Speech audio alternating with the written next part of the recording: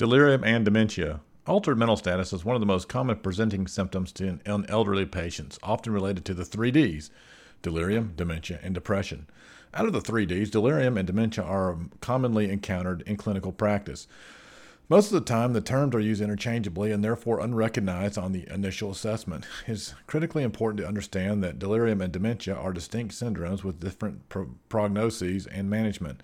While an acute confusional state that fluctuates and develops over days to weeks is likely to be delirium, a more persistent and chronic progression suggests dementia.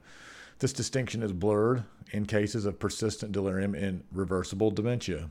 Cognition is assessed in 6 domains: memory and learning, language, affective functioning or executive functioning, complex attention, perpetual motor, and social cognition.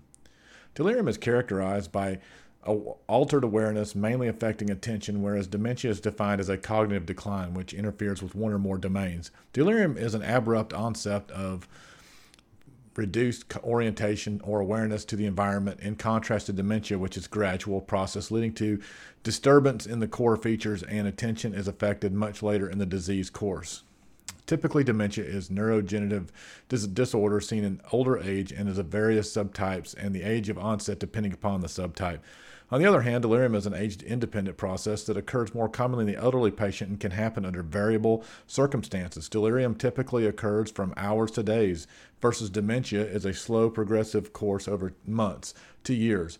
Often the two coexist in the elderly, and sometimes when dementia is rapidly progressive, it can be difficult to differentiate the two in patients without prior history of dementia. Therefore, it becomes essential to distinguish between two or to discern if superadded delirium in a pre-existing dementia patient, delirium superimposed dementia or DSD, leads to a prolonged hospital stay or accelerated cognitive and functional decline, increased health care costs, and ultimately death. Etiology.